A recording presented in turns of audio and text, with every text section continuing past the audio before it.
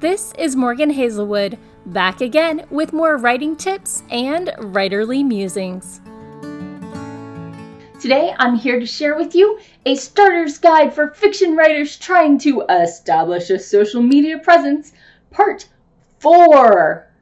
Yeah, 4. Today I'm going into visual social media, Pinterest and Instagram. I've shared my descent into social media, websites and blogs, and the basics of Facebook, Twitter, and hashtags. So, first up today, Instagram. On this social media, you share an image with a short caption and some hashtags.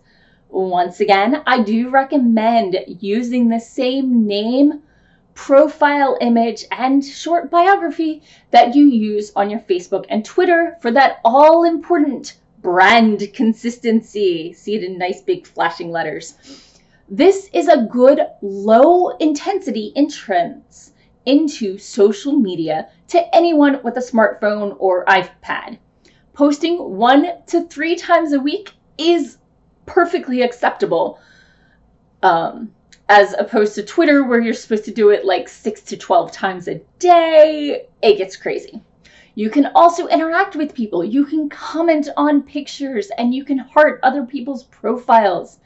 Typically, you share a photo that you've taken, but you can also create images or share memes. It's not really set up to let you share images on a computer because it's an app that doesn't come out for PC.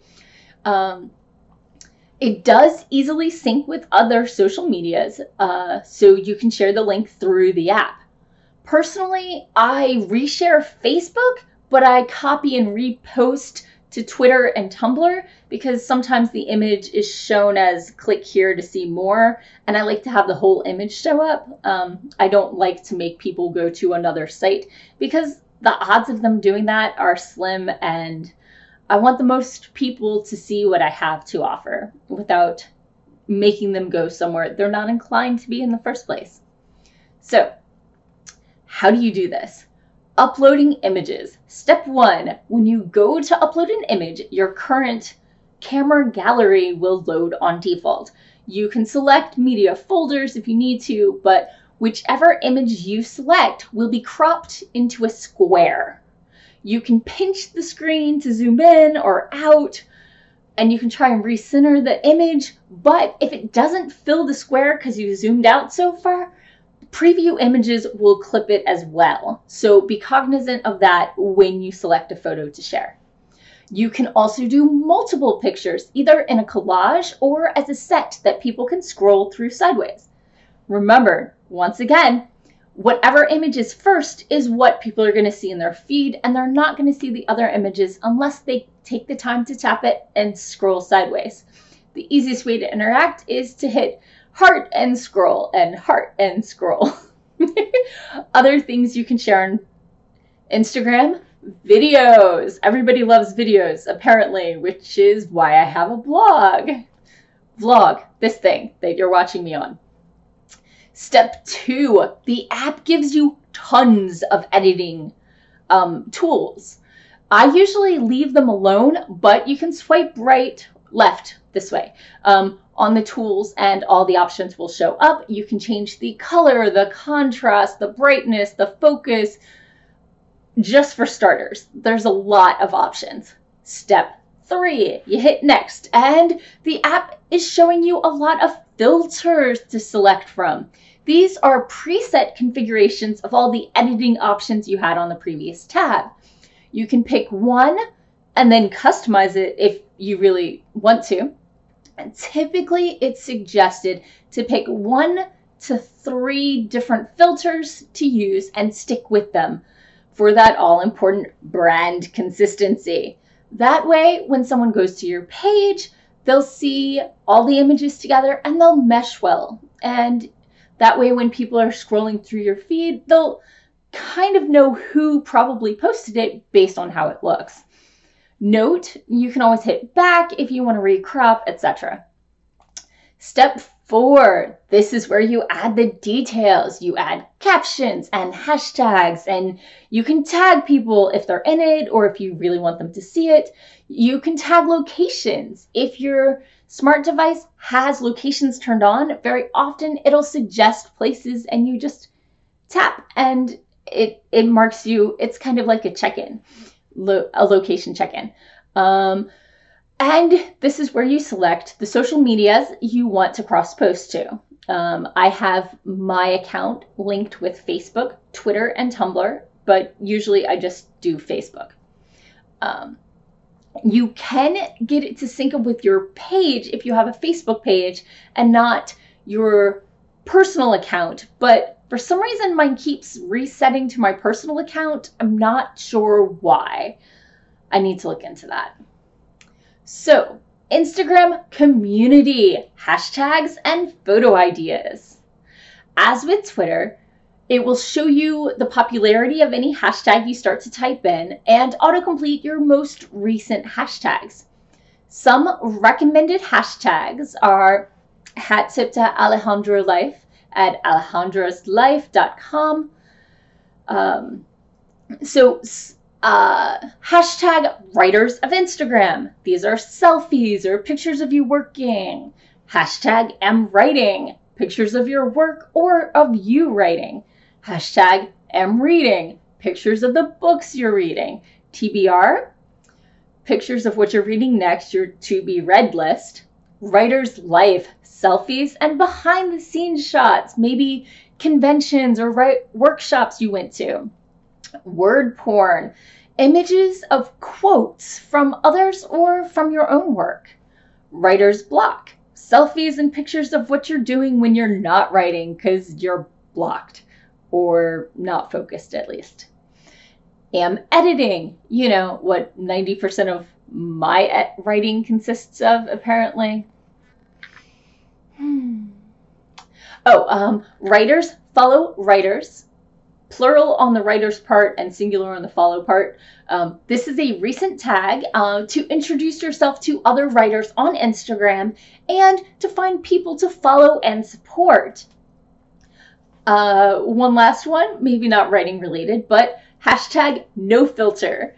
This is a way to brag about a photo that turned out really well without even applying a filter. So I use that on occasion.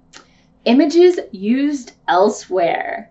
After I drafted this post, I went to look at my Twitter feed and I saw that my local news channel was asking to use a photo I'd shared 3 hours before with accreditation.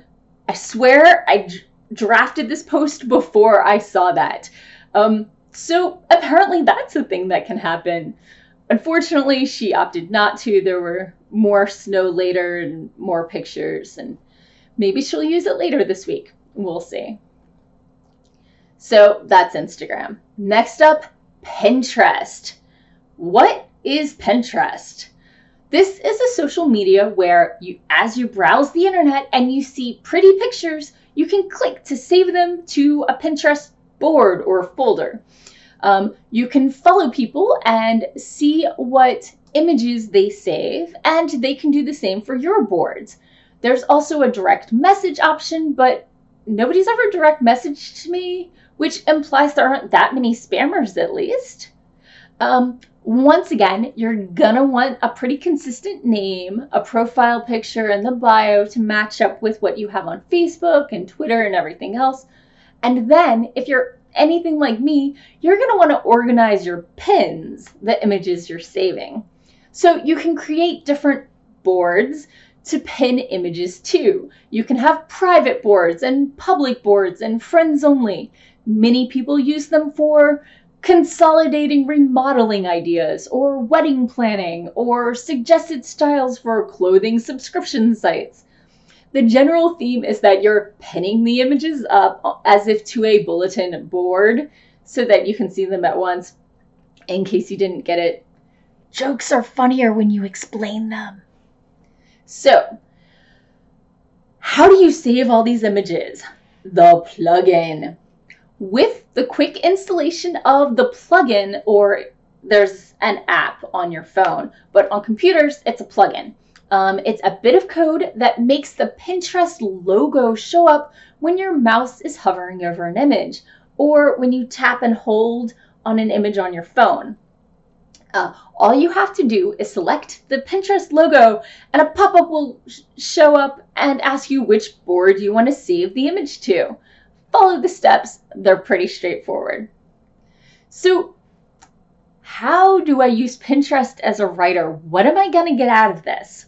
Well, personally, I initially set up boards for inspirational actors and models for my characters, location inspiration, clothing inspiration, and then I left Pinterest alone for a year. I had like 15 pins and that's it.